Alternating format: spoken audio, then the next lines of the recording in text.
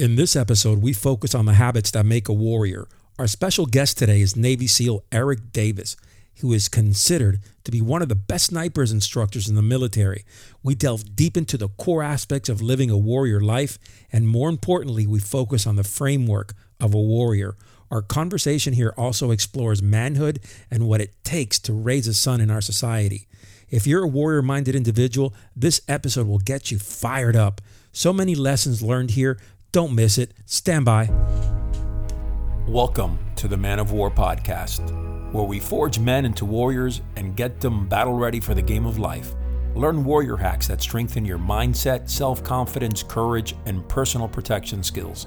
Unlock a life that embodies a warrior spirit for dynamic success in life and in business. If you're joining us for the first time, you're tuning into the one and only podcast that empowers you to achieve greatness by living the warrior lifestyle.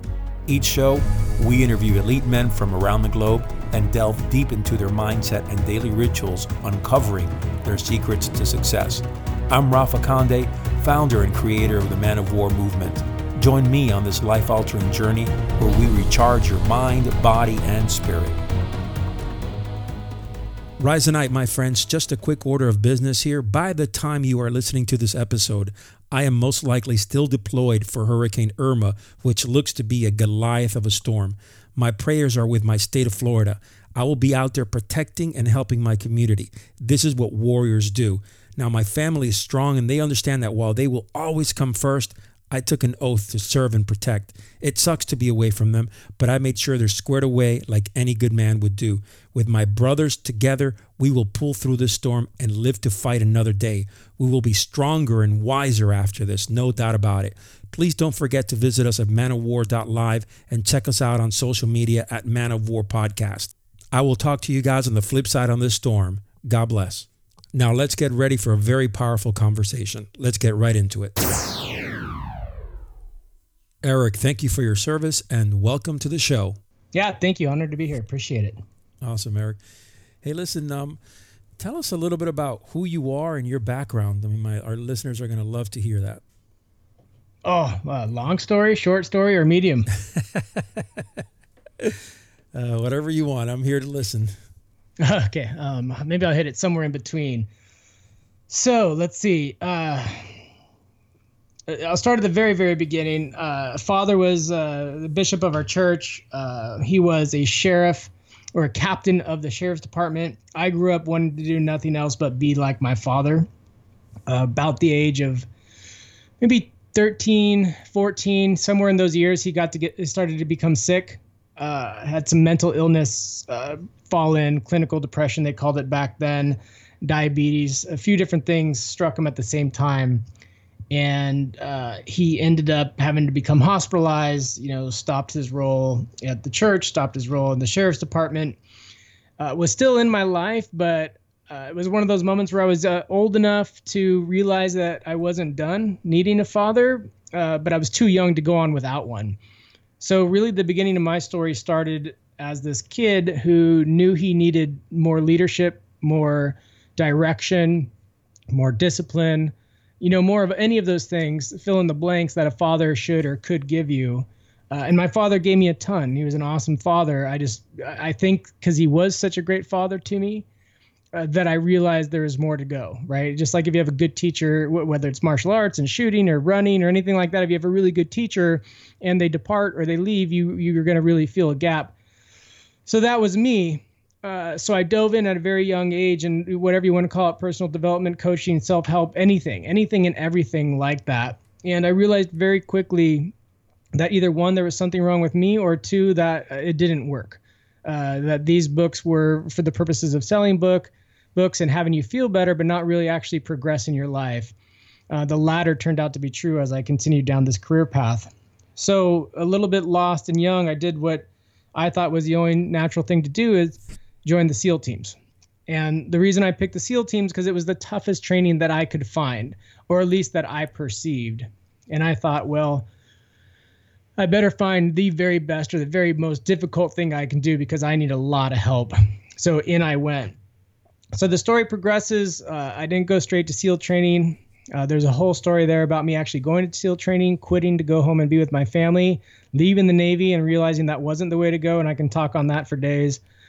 Coming back into the Navy, realizing that one of the first things I demonstrated for my kids was letting go of a dream. And then I said, that's not going to work. So I came back in and made it through SEAL training. A couple of unique things happened to me there that I believe are relevant to the listeners or anyone who reads my book or anyone who listens to this or visits any of the stuff I read, is I had the opportunity to get really, really good at something. Meaning when I became a sniper instructor, I dove in. I was like, I don't care what's going on. I don't care about my rank. I don't care about anything else. I'm going to see how good I can get at training and teaching other people. And in this case, it was teaching warriors how to kill. So I dove in. I studied with a gentleman named Lanny Basham, read his books. He came out and consulted with our group. I got into mental management, everything you can think of, performance psychology, all of that stuff. And we were able to make a big impact on the way we trained snipers. We had a lot of guys who'd come to sniper school. These guys were already SEALs, and they would fail out. And by the time we were done, that went from like double-digit failure rate down to single digits. And we did not reduce the standards. We did not take longer. We did not increase the budget. We just got really, really good at human performance individually and collectively as instructors. And when I was there, I had the opportunity to train some guys who went on to become fairly famous, if not infamous. Marcus Luttrell, Lone Survivor. He wrote that book. My name popped up in it, and buzz started to happen right then and there in my life. People were like, is that you in the book? And I was still active duty. I was like, gosh, dang it, Marcus. Like, yeah, that's my name. But I didn't mind. I'm like, dude, cool. That's awesome. Thanks for the recognition. And then I also had the opportunity. We switched to mentoring sniper students one-on-one, and Chris Kyle of American Sniper, which most people probably who listen to this podcast would know him. He became my personal student. And of course, there's other sniper instructors and a lot of good dudes doing a lot of good things. But what this kind of series of events led up to, when I left the Navy, there was just a little bit of cachet to my name as far as training and human performance. And I went to one of the largest financial firms in California, and I said, hey, training SEAL sniper teams is fundamentally the same as training a sales team. Performance is performance. And when you understand how to do it, you can duplicate it across the board. And they bought it. They're like, yeah, we're all in. And the reason I tell the story about Chris and Marcus, one, is because I love it, because I'm a guy that likes these stories too. But two, I believe having that kind of experience or that history in my background opened up some doors for me. So I took everything I was doing in my professional world as a sniper and an instructor and a trainer, and I brought it out to executives, entrepreneurs, things like that. And it turns out performance through process is what I call it, the way I approach things, the way I break down an individual performer into small, tiny bits and pieces, and then make it duplicatable and something that someone can replicate through training really, really, really works. Very, very powerful, especially inside the corporate world, because when you're in the military, we always make this joke. If we were a corporation, we would be broke.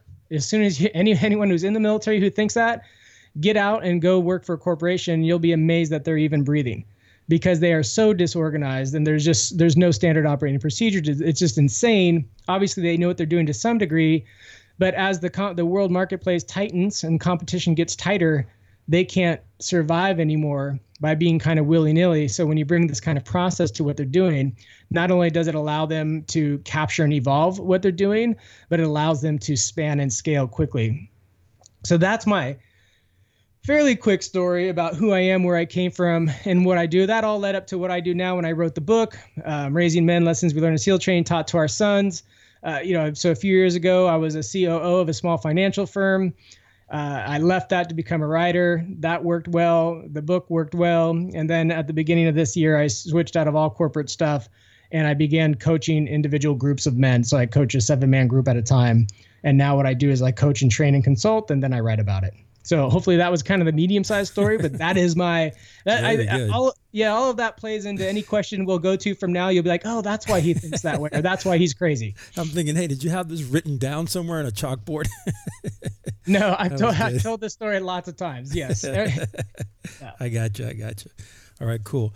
So I'm going to backtrack here a little bit and go towards talk a little bit about your sniper instruction and how you instructed these sniper fighters out there. I could tell you from my experience as a police trainer and as a young SWAT officer, I worked narcotics undercover for over a decade. And the fact is that when you step out of the police academy and you hit the real world, shit rolls 100 miles an hour faster than you could even imagine. So my question to you here is coming from a military perspective in the sniper group, an elite sniper group. How did you teach these guys to go from a sniper in practice to a sniper in the real world? So how would they apply that mindset?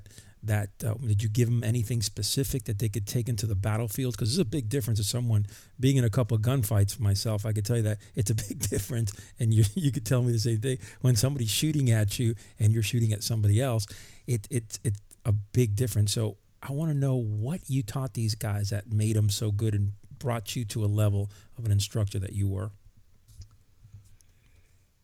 So there's this quote. I'm almost embarrassed. I have to look it up because it's on the bottom of every one of my emails. So I just don't want to get it wrong. But it goes, we don't rise to the level of our expectations. We fall to the level of our training. Good. That was, it's a Archeolius or something like that. I'm saying it wrong, but anyone can look it up. That was the first slide of the first class of every sniper course we ever taught. And that's what it is. It's the fundamentals. It's understanding the basics, understanding the fundamentals, and mastering them. There's another quote. I would not give a fig to live on this side of complexity, but I'd give my life to live on the other. What that quote is talking to or speaking to is becoming a master at something.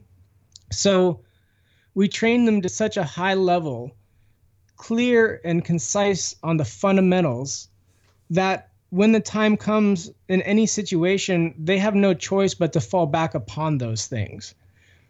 And that's the basis of everything. And you know this with martial arts, if somebody steps in the studio and you throw a punch or a jab or you do whatever, their natural intuition, their reaction is usually a flinch, to throw their hands. It's something which I train in jiu-jitsu, and from best I can tell, my natural intuition or reaction is 180 degrees off of what I should be doing to effectively counter. At least in jiu-jitsu, I'm like, okay, I couldn't have spun or hip shifted or turned the wrong way any faster than I did until I train it into myself. And that's what it is. And that applies across the board to everybody everywhere. And that's when this whole thing, sales teams, entrepreneur, it doesn't matter. When you understand the fundamentals and become a master at them, that's when the performance comes. And I say that because at some point that's going to come up again in our conversation.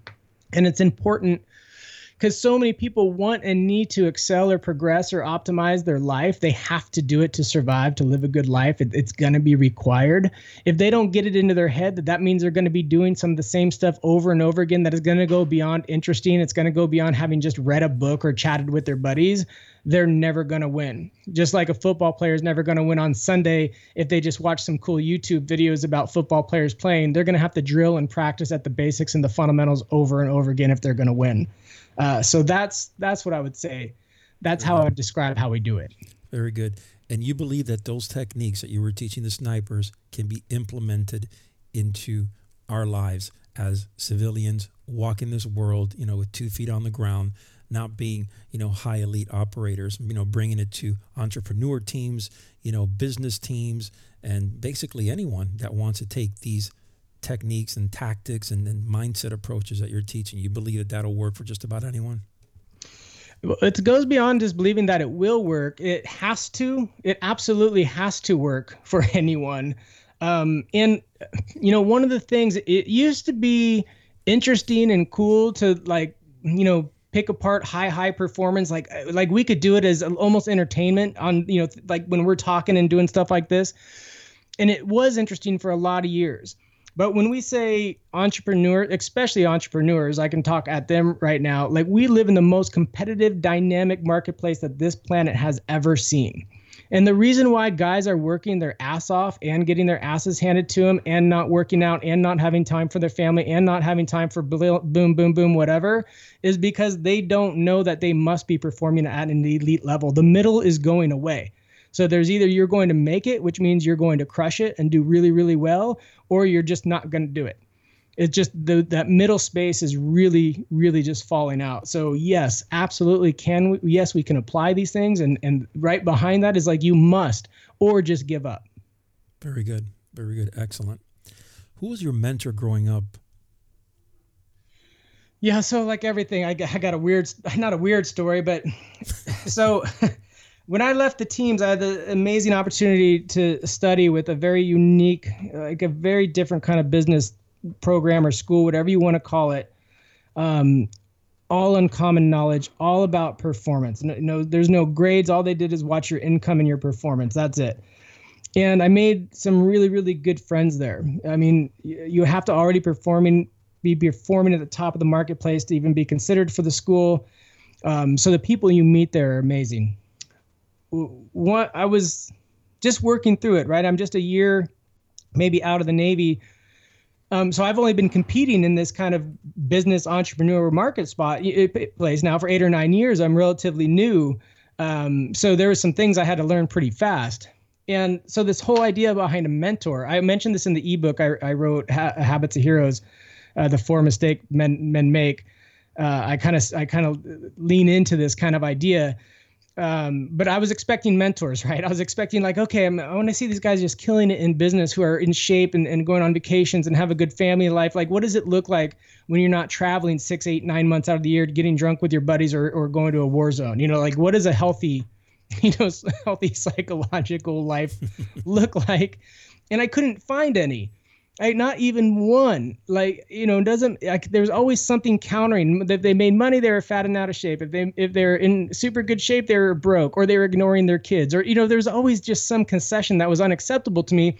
And I asked my buddy who was in this course with me, I'm like, dude, you're the closest thing I got. This is, but who's the guy? Where do you find these mentors? And he's like, Eric, you need to take a piece of all of these people, and that's your mentor.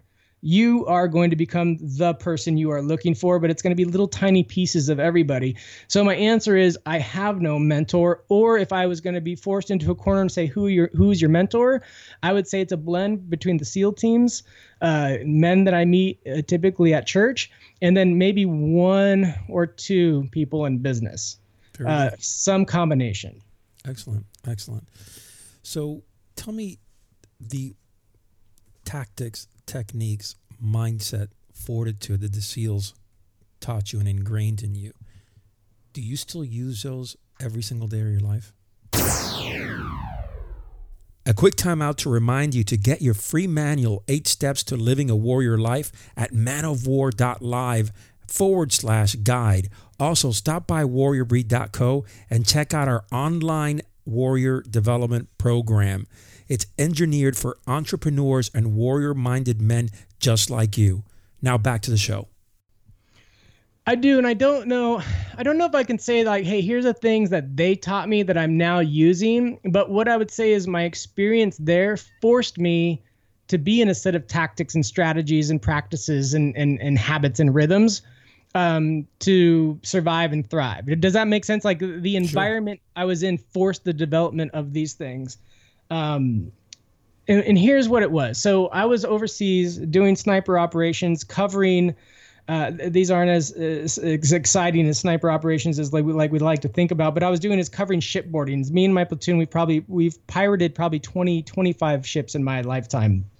And part of that is sniper up in the helo. So you got to go to the helo. You're bouncing around from ship to ship. You've got shaggy hair. You come in at 2 a.m. You hop in the rack by some Navy dudes. You wake up in the morning. They're like, who the hell are you? And you stumble out, get your guns, go off to the helo. You do your thing. But you have to load crypto. You basically have to become a communications expert. Cryptography you're dealing with, loading it on the helicopter, setting up the helicopter, all of this stuff. And what I realized, I did it a few times. I'm like, you know what? I better start taking notes on this stuff because there's nobody here to help me. Once I'm on my own, there's no help. My whole platoon is somewhere else. They could be hundreds of miles away. They could be a mile away, but no one's there with me. My comm guy's not there. So I started doing that. I had a Palm Pilot, one of the first. I'm a very early adopter of any piece of technology. And I'd start taking notes. And then those notes got really, really good. And then it got to where I could set up the comms. I can set up the crypto. I can set up the helo very quick. And then I came home. And then someone said, hey, I heard you had a bunch of notes about what you did. And I'm like, oh, yeah, let me tell you about it. And then I just spoke from those notes, a lot like you heard me when I did my intro. And they're like, what the hell, dude? Like, is that a book? What is that? I'm like, no, dude, I have this formula, purpose, action, information, debrief, purpose, action, information, debrief. It's a formula for an expert at becoming an expert. So I could go from 0 to an expert I don't know how fast, but pretty damn fast. As fast as my little pumpkin can get me there, I'm going to do it without missing a single step. And that became really the model for my life. So that's how I became a sniper instructor. I was supposed to be a land warfare instructor, going out to the desert all the time. And then people asked me to teach that class. And then Sniper Cell's like, dude, you're coming over here because we need what you got. And that's how I got started. Anyways, point being, that is what I have to do. And then now I'll add to that for my own performance, right? That's to like get the learning part of it all down. But then I realized for myself, I need to be in certain rhythms, certain practices that I do every single day, just like any professional would be doing, right? A professional athlete, a professional doctor, a lawyer. We think some professions we think about it, but most people are blind to this. All professions need to be practicing. So I'd take that process and I'd apply it to my everyday life, and then I get really good at things. That's how I can, or at least good enough. That's how I could go from zero. I've never taken a writing class. I've never done that, but then I could become an author. I could, run websites. I can run a sales team or whatever, just because the knowledge is out there. The knowledge that's not out there is how to take the existing knowledge and spin it into expertise. So when you left the SEALs, did you already have something projected that you wanted to do, or did it just come about? Yeah, so I am what they call an organic writer, and which means you don't outline, you just write, and then based on what you write is what you write next. And I'm also an organic liver, like life liver, yeah. Not in a way. So I did have an idea. So again, back to the fundamentals, right? I knew I needed to earn, save, and invest enough money to survive, be free, and live a good life, not only during my 40 years of adulthood, but my 20 to 30 years of old age. Fundamentals. That has never, ever stopped. That is something somebody taught me. And that is something I've held on to the whole time. Because my wife or other people be like, oh, it seems like you've moved around careers. I go, I've never once shifted. I've never once shifted from my mission. Now, the vehicles to get me there, those have moved around a little bit. So coming out, realistically, what I was going to do is go sell insurance with my brother. I actually love insurance because of the protective nature. And in the world of insurance and finance, there's just a lot of vipers out there trying to take advantage of people. So I got fired up about it, and I'm like, oh, I'm going to go square this away. That was my original intent. And then it just never went that way. So I tried to get out. The intelligence command I was working for pulled me back to do some contracting for them. Nothing sexy, really just some of their contracting, how they can procure things. So I did that for a little bit. That was not my intention. And then while I was doing that and getting ready to transition into quote unquote the business world, that's when I met some people inside of the world of finance. And I said, hey, snipers, sales team, same. And then I took off, and I was so good at it so fast, and I was able to make such an impact with the people who are trying to survive and make their own livelihood. I just fell in love with it. And then really the only shift was I didn't want to do it inside of a corporation. I wanted to be able to make it available to everybody. And that's when I left and became a writer and put my stuff online and took off. Very good. Very interesting. So leaving you off, you became a writer. So let's talk a little bit, and we were talking before we started this recording, about what inspired you writing a book about young manhood. Yeah, like we were talking about before, I was on my way to a top secret mission overseas. I was in the airport heading towards some of the East Coast agencies to get briefed on the way out. And this is in the book, Raising Men, like I was saying. And I was just thinking how I missed my daughter's birthday, how, I'd missed a bunch of things, but I wasn't feeling bad about it. I was like, I'm feeling good. My kids are good. They're solid. I love them. They love me. We have all this cool experiences together. And I thought, man, this is such a dynamic environment that I'm operating in, traveling and deploying, and there's all of this stuff. I thought, man, if I can do well, and I was very young too. I had my first kid when I was 19, so there's just all the odds were stacked really not in my favor, but I was doing it. I thought I was doing a good job, and a lot of other people would tell me like, man, you're an amazing father. And again, my wife, my ex-wife, and my current wife, they're amazing people. They're 95% of all this, but since they're not on the podcast, we're going to talk about the part I did. But people like you, the way you raise your kids, the way you think, the way you talk to them, all of that stuff. I thought, man, and it was just getting better. As I was learning the art of performance, right, and mental management and training snipers. I just kept getting better. My analogies, talking with them, the way I'd think about things and their experience and behavior change. And it was just hit me in the airport. I'm like, man, I got to write about this. This is one, I think it's interesting as hell. I want to talk and write about it some more. And it's effective and would be useful for people. And it's been such a blessing because I can dispel so much of the bullshit that's out there about manhood and parenting. And all this stuff applies to girls too, but it's all spoken to men right now because girls have to compete in the same arena now, right? But all the BS that's out there, especially the antiquated things around the cultural norms around manhood, the guys are still following, which is what the very thing that's in their way. And I just wanted to dispel that. I wanted to give people a different point of view. I wanted to give people a point of view where I thought they might listen to a different angle and a different approach. So it's been a blessing as well. But that's what inspired it. Very good, very good.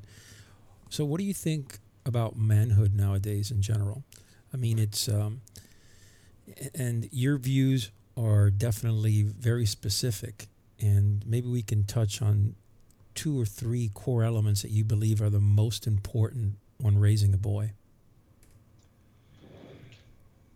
Yeah. So here's the first thing with manhood is right now, here's the problem with like you take the word masculinity, you look it up, and usually looking words up isn't super useful because that's all the common definition. Usually you want to get a little deeper, Sure. But it talks about the cultural norm around what a man should and should not do. Well, if we use our cultural norm around what anybody should or should not do, we're already screwed. Right? Because what we're doing is talking to the masses. It's basically like asking a herd of sheep, like, hey, what should the shepherd do? And they're going to be like, ah. And whatever they tell us, we know is probably not the thing to do.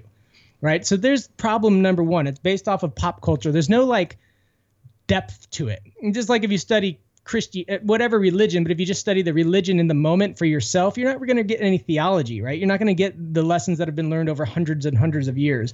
So that's the one big problem with masculinity is guys are letting themselves define what a man is or is not based off of the people to their left and the people to their right. And unfortunately, the people right in front of them on their Facebook or some crap like that. There's number one. The second core thing is that we're also working off of antiquated norms around manhood that our fathers and our grandfathers taught us. And they did a great job. There's generations before us that were amazingly powerful and did amazing things for this country, but they didn't do what they did with the hyperspeed of computers and the internet and all again, I'm going to say it again, the competition of a global marketplace. It is totally different. Back then, you could go home after working 8, 9, 10 hours and then kick it on the chair and rub Johnny on the head and tell him to grab you a beer or whatever. It's no big deal. I'm not saying bad things didn't happen then, but it's way different because Johnny was only going to go read some comic books or maybe play, some stick fight with his friends. But now Johnny can get online and look at 7 different gender options for himself. He can look at different kind of religions. He can look at different kind of ways to think about morals. He can look at different ways to blow things up. Like it's unlimited, the things. And I'm not saying anything is good or bad. I'm just saying there's a whole lot of things competing for Johnny's time and attention that now the father can't just come home and kick back anymore. He's got to compete with that stuff to get his message and his morals through. So those are 2 big core things wrong. From all the way from do it yourself, the idea that we got to be our own gardeners and mechanics and everything like that, which are pulling men out of the real fight, which is to dominate in the marketplace, which now is probably going to start to stray from a lot of listeners. But, hey, that's what I do. No, that's very interesting. What is your take on chivalry? Say that again. What is your take on chivalry? I mean, not in the sense of the old school chivalry, but just in general, men, they're not chivalrous anymore is what I hear everywhere. I mean, what's your take on that? Oh boy, we'd have to really come to agreement, I guess. On the first, we'd have to start with the definition of it. Yeah, let's talk about virtues. Honor, integrity, self-discipline, things like that are simple. I don't want to get so deep into it where we get kind of lost in a rabbit hole, but just the core. I mean, a lot. Honor, for example, integrity itself. I mean, just respect. I mean, do you think that maybe we're losing that a little bit with men? And you talk about definitely technology and the speed of technology. Sure, I mean everything is moving at 100 miles an hour. However, it is my personal opinion that I think, we tend as men lose some of that, and we kind of get lost in our own little rabbit hole of technology. And I mean, I'm in agreement with you 100% that, as far as the marketplace is so challenging out there, that if you don't bring your game face day in and day out, you're going to wind up in the back burner. But what's your take on some of these virtues and overall? Yeah, so I'm thinking about when you're saying those words, and those are great. When we start stacking that thing up, those are core pieces of it for sure. And what hit me as soon as you started saying them is those. So for a long, long time, we were told how to act as men, how to act as boys, girls, whatever. There was rules, right? I mean, religion used to be, I guess religion still is this way. It doesn't have to be, but it used to be only this way, right? Like, oh, here are the rules. Here's what you ought to do and what you ought not do. Like, these are the shoulds and the shouldn'ts. And again, going back to that antiquated system of manhood, like that's what we did. Honor, integrity, self-discipline, because we should do it. Here's the problem. Those things are important. They were important and they are important, but because we should does not work anymore. And here's why. Because there are too many because we shoulds, and a lot of our because we shoulds were wrong. So if you're growing up nowadays, like you look at the millennials, my son, right? He grew up learning that, well, we should discriminate. We should segregate. You know what I mean? If he can look back not even a whole generation ago and be like, that's effed up. So, okay, now from moving forward, anything that I should or should not do is now that's a no-go. Now we have an uphill battle. So then you're like, okay, buddy, well, let's talk about honor, integrity, self-discipline. And not that my son does this, but he might be thinking in his head like, okay, well, those sounds like things I should do. Like they told me at church or they told me at school. But so what?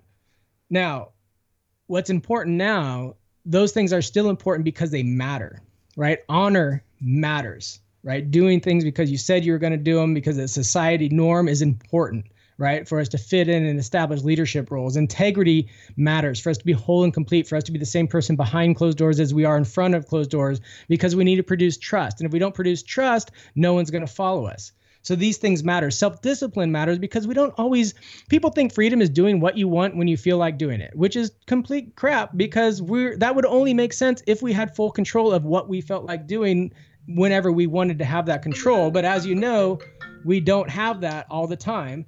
So self-discipline becomes the ability to do what we should be doing rather than what we want to do. Right. But then there's a backfill to that. We can't just rely on that. Just like a sniper can't hold his gun up in the air, he's going to get fatigued. So you have to understand behavior science and desire as well.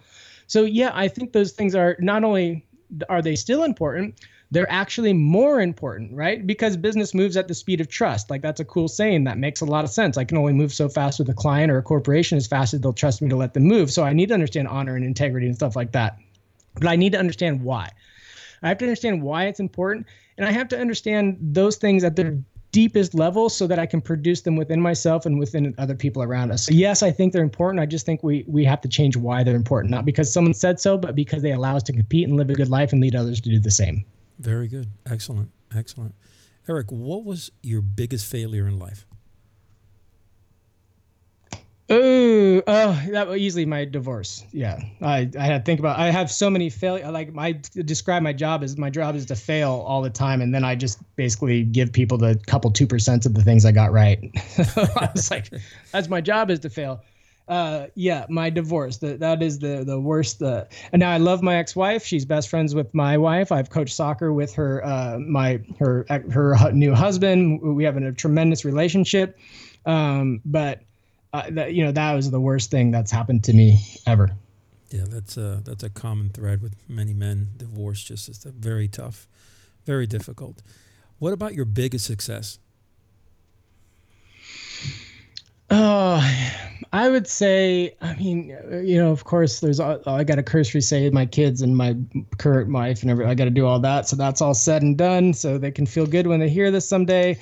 But the practical biggest success, so this group of men I'm working with, I talk about that ebook I was describing the Habits of Hero 1. I talk about it in the pipeline of this process of men coming into this group that I'm working with. And if you were to ask me to describe the guys in this group, I would say what they are is successful guys who have spent their entire life giving their first fruits to their career and then their life, the leftovers.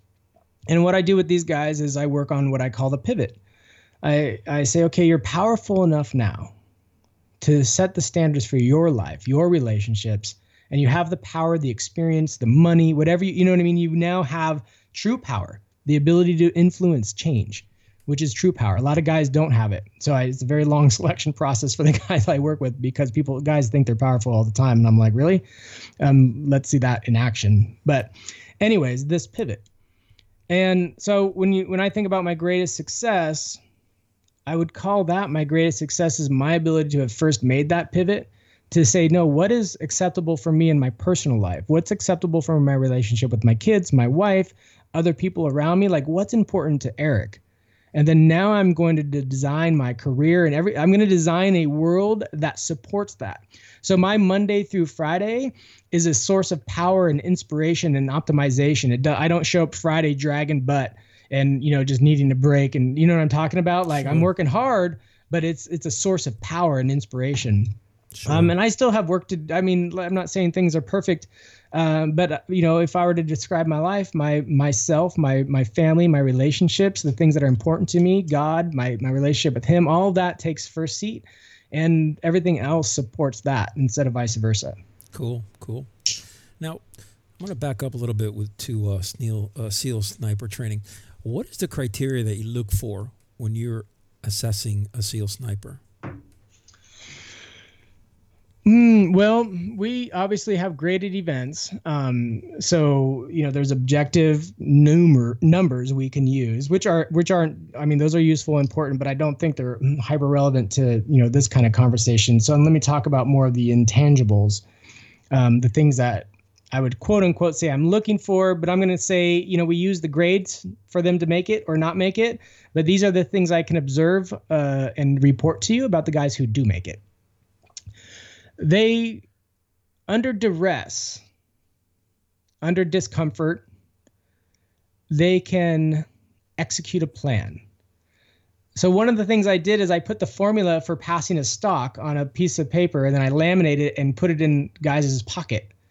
And I said, okay, because when you're tired and you want to talk about, it's the ultimate metaphor for life. You are literally facing the dirt, dragging your sweat-sorry ass across the desert to an objective. Like, if you can't tie that to your day-to-day, work life, or, when we're in that state, and it's like, okay, just because your head's down and you can only see a couple inches in front of you, there's some things that you cannot do. One, you can never lose sight of what we would call the observation post. And as an analogy, I would say you can never lose sight of your goal, your mission, your objective.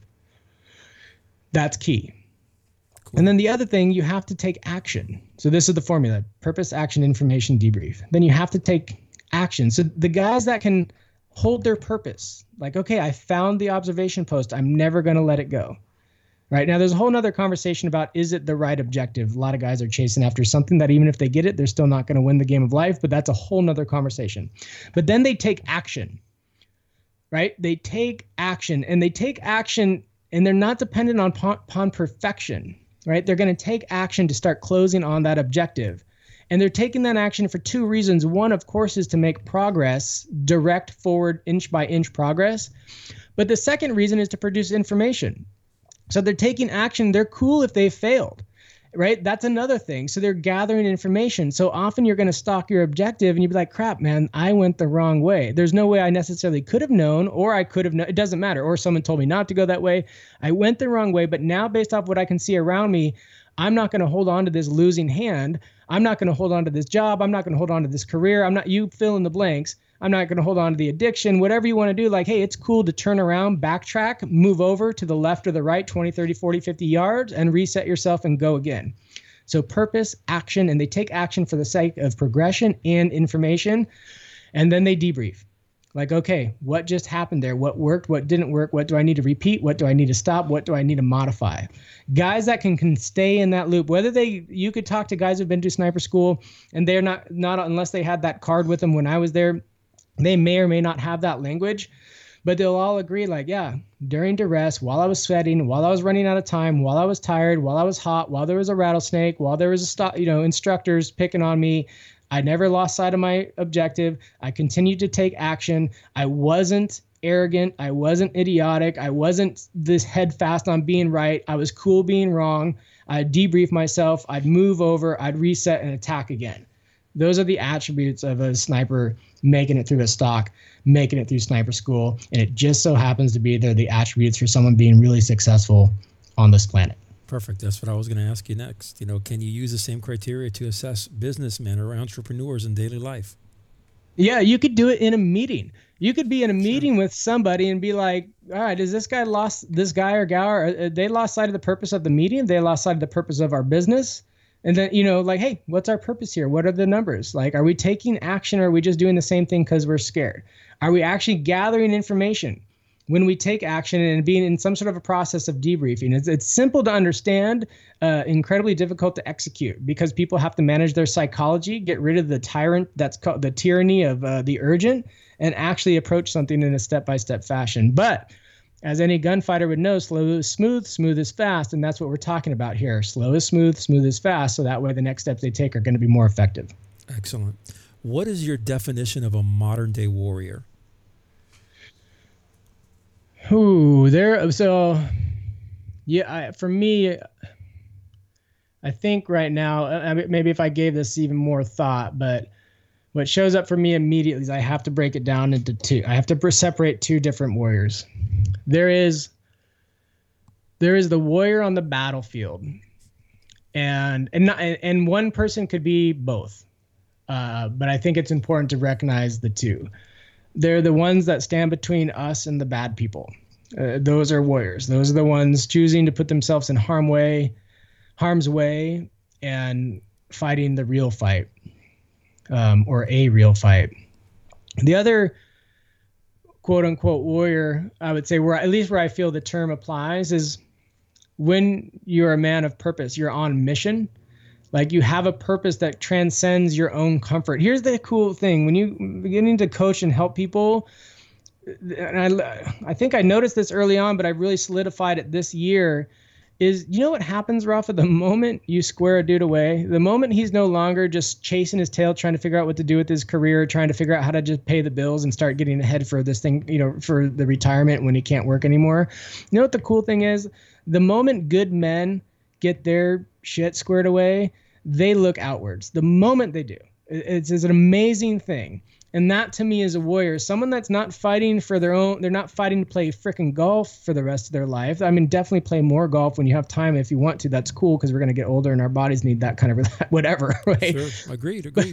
Right, dude. I mean, now play and relaxation and recreation, those are all the pieces. Those are the formulas for superhuman performance. We have to do those. I'm not saying that, but guys on mission, that's a warrior.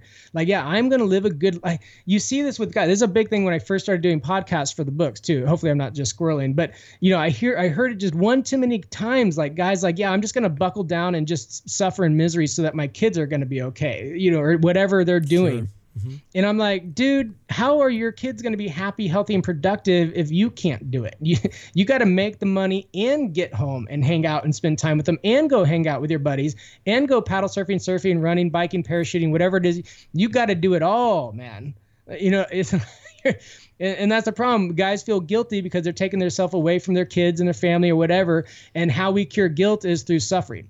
So there's this gnarly loop there that guys get into. So a true warrior is someone out there who's kicking ass. That means you are at your best, right? You are making enough money so you can survive and be free and live a good life now. And the time comes when you can no longer work. I deal with this with Christian men all the time. They poo-poo money too much. I'm like, dude. It's no more appropriate to disregard your finances when you're 80 years old and you're not going to be able to get your own food than it is right now, and you have to go onto the street and ask someone. You're either giving someone food or you're taking food from someone else. And my point being, live a good life, get it all handled, not just to play golf, but so that you can then lead other people. I don't think that's everybody's definition of the warrior on the other side of the fence, but that is definitely mine. Those are guys I look up to and in awe of and will follow. I'm in 100% agreement with you. I think, you get to a point or a climax in your life where you've done it, you've been there, you've done that. And at that point, at that climax, all you have left is to disseminate that information and to lead others. It's about helping others. In the end, that's what it's all about, because you can be whatever. All right. You can be the toughest, most elite man on the planet. But if you don't teach that and disseminate that and give it out and help people, you ain't shit when you go home. You know, when you go to the dirt, you ain't shit. The bottom line is you got to disseminate it. And that's what I tell a lot of my listeners. It's so important. And you're doing a great job doing this. I mean, you've written a great book. And it seems like you have a great consultation. You deal with men all the time. You're inspiring, motivational, and you're very humble. And that's one key aspect that definitely attracted me to you as far as getting you on the show, because you're a humble guy, and you've been there, you've been through a lot, but you're not trying to make people say, hey, Eric Davis is the baddest ass in the world. No, you're out there, you're disseminating information, and it's you're doing it in a manner that people can trust you. And we talked about that earlier in the show. That's awesome. No, thank you for that. I appreciate that really so good. much. All right. I'm going to kind of dig deep a little bit here before we have to go. We have a couple minutes, but I do this at the end of each show. Give me a glimpse here of your daily routine. What you do when Eric Davis kind of gets up, puts feet on ground. Give me a glimpse. That's easy. So 5:30 to 6:30, I study every single day because we live in a knowledge-based economy. And if you don't study every day, you're out. Then from 6:30 to 9 o'clock, I write. And then from 9:30 to 10:30, I'm either meeting with my group, I'm meeting with my internal team, or I'm meeting with other people sometimes. Then from 12 to 2, I'm working out. And sometimes that workout, like there's a little bit of slush time in there because 2 hours is a little bit longer than I need. But that also includes things like surfing, running, some of the things I need to do to introduce like flow and happiness back into my day so I can reset and perform again. Then from 2:30 to 4:30, a couple of the days is what I'd call closed project time, which is just time that I have to work on a project or just to be in some quiet space there to design or invent or do some, keep myself aware. And then 3 days out of the 5, I would call that open appointment times, where I have time to meet with the people I'm coaching or other people that I'm working with. And then from 5 to 6, I'm either at jiu-jitsu coaching and training with my girls, or we're doing what I call seal pup conditioning, where I'm working out with them, just doing different things that are fun and adventurous. And that is exactly my day. And then Sunday's church. And then I do a little seal pup excursion on most Sundays with my 2 little girls who are the ones left at home now. And we'll do something like free diving, climbing, mountain biking, something like that. Excellent. But that is exactly my day. Excellent. I love it. You have time for your family, yet you're so squared away and organized throughout the week that you pretty much, at least you attempt to, achieve most of your goals and get things done. That's awesome. And then you have time for your family, which is so important, so important. I tell my listeners and a lot of the guys that I work with, hey, being with your family, if you have a family and, you got to be there. I mean, you got to be there. All right. Last thing before we go. Okay. Tell me, give my listeners some type of advice, anything that you think will help them live a life that embodies the warrior spirit.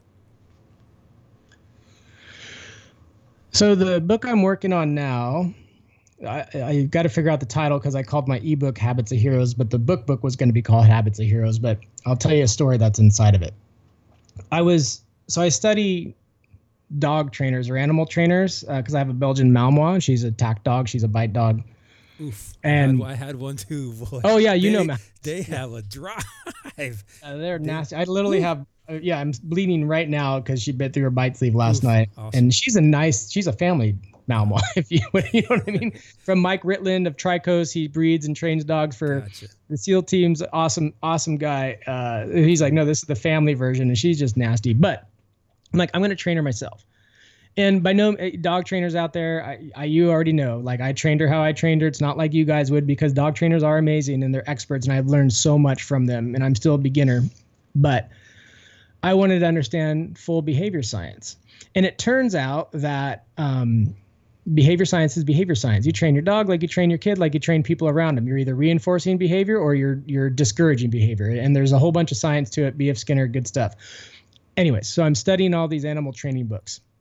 And I'm listening to one on a podcast, and I'll save the back end of this story for the book because, I've lived a certain life. I've done certain things to myself that I would say, okay, I'm not proud of, like You'll get it in the book. But she described a polar bear in the zoo. You'll understand what I was just getting at right there. And she said this was the problem. You take a carnivore who's used to roaming, 50,000 acres. I don't know if those numbers are correct, but the story will still make sense. And you put them in a 5-yard pen or whatever, the smaller pen. They start pacing back and forth.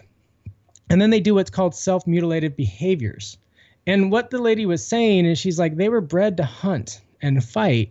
And now we stuck them in a zoo. They call it, I believe the term is called zoochosis. And if you ever go to the zoo, you'll see these predators pace back and forth, but it goes beyond that. Self-mutilating behaviors. They're chewing their paws up. They're hurting themselves. And what I realized, I pulled over in tears because it was probably a night or two before that I drank too much.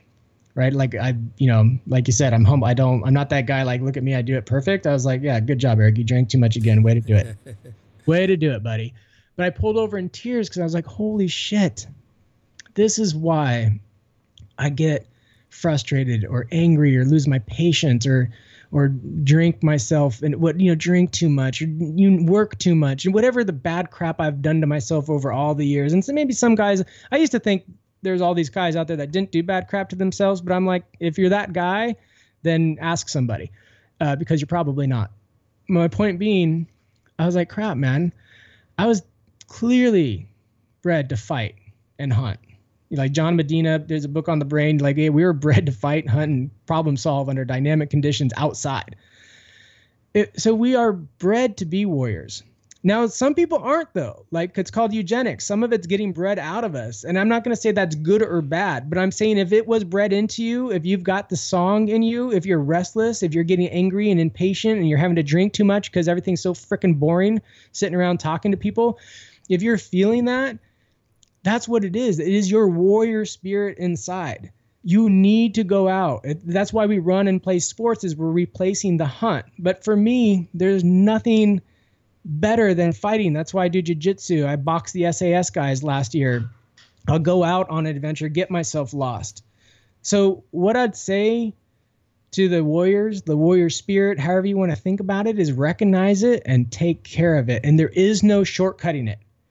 So for me, my psychology demands that I work out. It demands that I go in the water and surf. It demands I just free dive and spearfish. It demands I'm active. Otherwise, I will spin out immediately. And I would say to everyone, you all will probably spin out if you give it long enough. So recognize that thing and care for it. It is what you were bred to do, and it's okay. And use it and leverage it in your life, and it'll make you more powerful than you've ever known. Awesome. Eric, how can people reach you? I'm Eric Dave, WW whatever, the World Wide Web, ericdavis215.com. So ERICDAVIS, just my name, 215.com. And I am actively working on that site being the hub of everything and anything I'm doing. Then of course, I'm on the Twitter and the Facebook and stuff like that. And I publish to that regularly.